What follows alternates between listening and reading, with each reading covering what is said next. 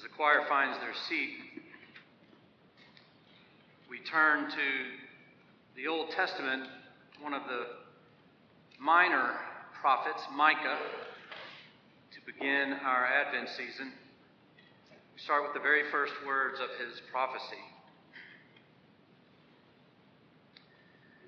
The word of the Lord that came to Micah of Moresheth in the days of King Jotham and Ahaz and Hezekiah of Judah, which he saw concerning Samaria and Jerusalem. Hear, you people, all of you. Listen, O earth, and all that is in it, and let the Lord God be a witness against you, the Lord from his holy temple. For the Lord is coming out of his place and will come down and tread upon the high places of the earth. Then the mountains will melt under him, and the valleys will burst open like wax near the fire, like waters poured down a steep place. All this is for the transgression of Jacob and for the sins of the house of Israel. What is the transgression of Jacob? Is it not Samaria? And what is the high place of Judah? Is it not Jerusalem? Therefore I will make Samaria a heap in the open country, a place for planting vineyards. I will pour down her stones into the valley and uncover her foundation. All her images shall be beaten to pieces. All her wages shall be burned with fire. All her idols I will lay waste. The word of the Lord. Join me in a prayer.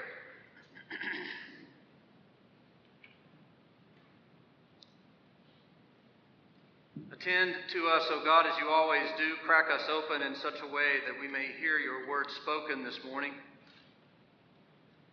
That we may, in fact, be both confronted by who you are, renewed by what you've done and are doing. Speak to us, dear Lord, we pray. In Christ's name, amen. So today is the first Sunday in Advent, which means it's the first Sunday in the new church year. In other words, for the church, today is New Year's Day. And what I want you to know as we start off this year together is that this year we're going to spend the whole year and follow the church calendar much more closely than we usually do. We typically follow the calendar somewhat loosely, meaning we recognize Advent and Christmas, Lent, and Easter, but we don't always focus on the other special Sundays of the year as much as we might. This year we're going to. We're going to be a year steeped in the year of the church, the calendar of the church. Part of the reason we're doing that this year is this church, along with others in the Metroplex, has been given a grant by the Lilly Endowment to lift up, to do a project that helps boost participation in music in the life of the church. And so as part of our project, we are coupling that with a following of the church calendar more closely. So those two things are going to be happening. Of course, there's be education, and alongside that, you'll see all kinds of things. We'll do some different things with music. Started it off with Queen this morning, evidently. But we're also going to sing the Apostles' Creed after the conclusion of the sermon. A little different group.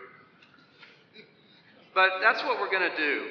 And so what I want you to know about the church calendar is that it is patterned around the life of Christ from start to finish. Actually, it's more than that. It's not just something that is patterned after the life of Christ.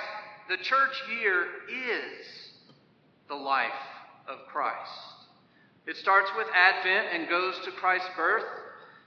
And then Christ is baptized on baptism of the Lord Sunday, and then we head into Lent that honors the 40 days he was tempted in the wilderness. Then it goes to the cross and death, and then Easter and resurrection, followed by the encounters we have alongside the disciples with Jesus after Easter, the resurrection encounters. Then Christ ascends on Ascension Sunday, and the very next week, Pentecost, we are given the gift of the Holy Spirit. And after that, we spend the rest of the year reflecting on Jesus and his ministry and its significance for us. And then it all ends with Christ the King Sunday that was last week. It is, by its very nature, the life of Christ coming alive in our hearts through worship. So if you were to start today and you had perfect attendance for the entire year, you would have experienced the full breadth of Christ by the end of it. And it all starts with Advent. The word Advent itself comes from a Latin root meaning the arrival of a notable person, thing, or event. It's a season spent in expectation and preparation. We spend the season of Advent, in a sense, pretending that Jesus has not yet come and that we are preparing for his arrival. It's as if every year we enter a spiritual time machine that catapults us back to the time past before the shepherds were in the field, before the cross, before the announcement to Mary that we just heard, before the dawn of our faith, when there was only a promise hanging in the air of one who would come.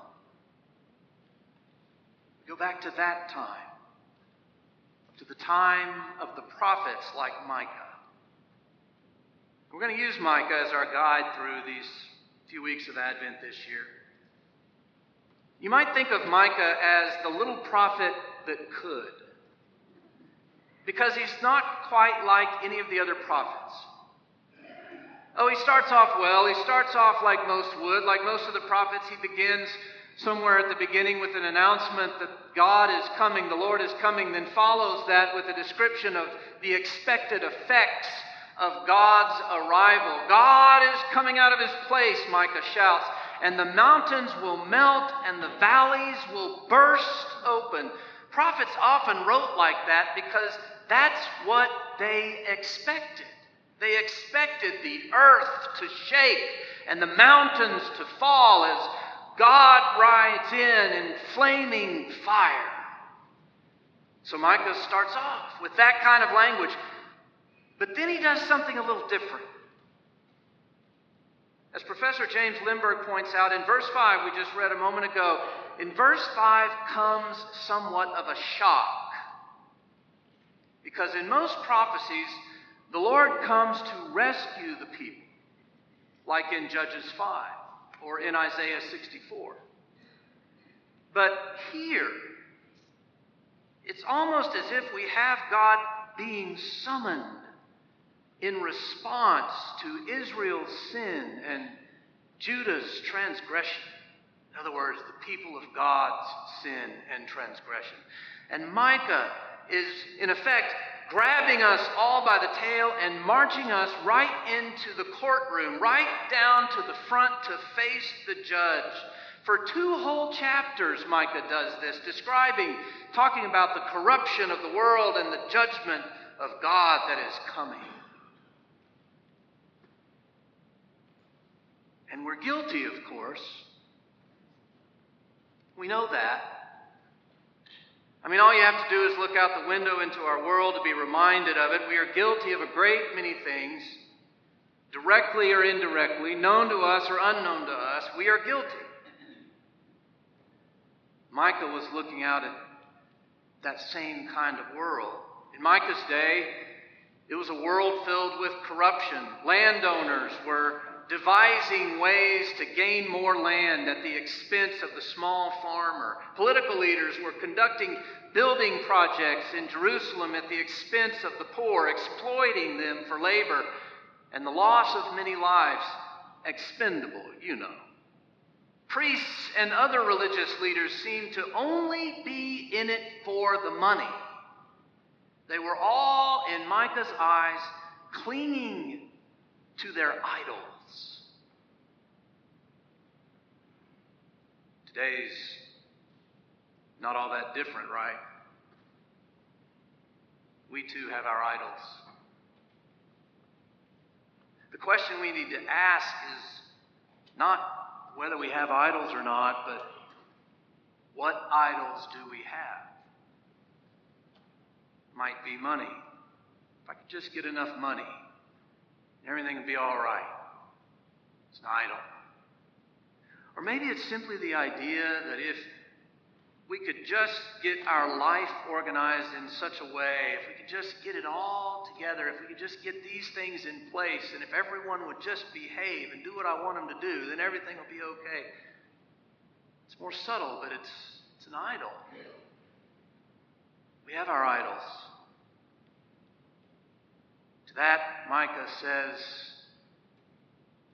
without mincing words, God is coming. He's coming in judgment.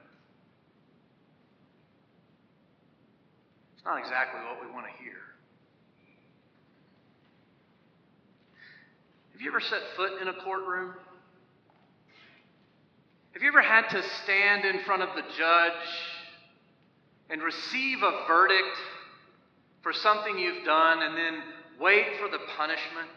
Even if it's just a speeding ticket. Have you ever had to do that? Go in front of the judge. Present your case and wait to see what the judge decides.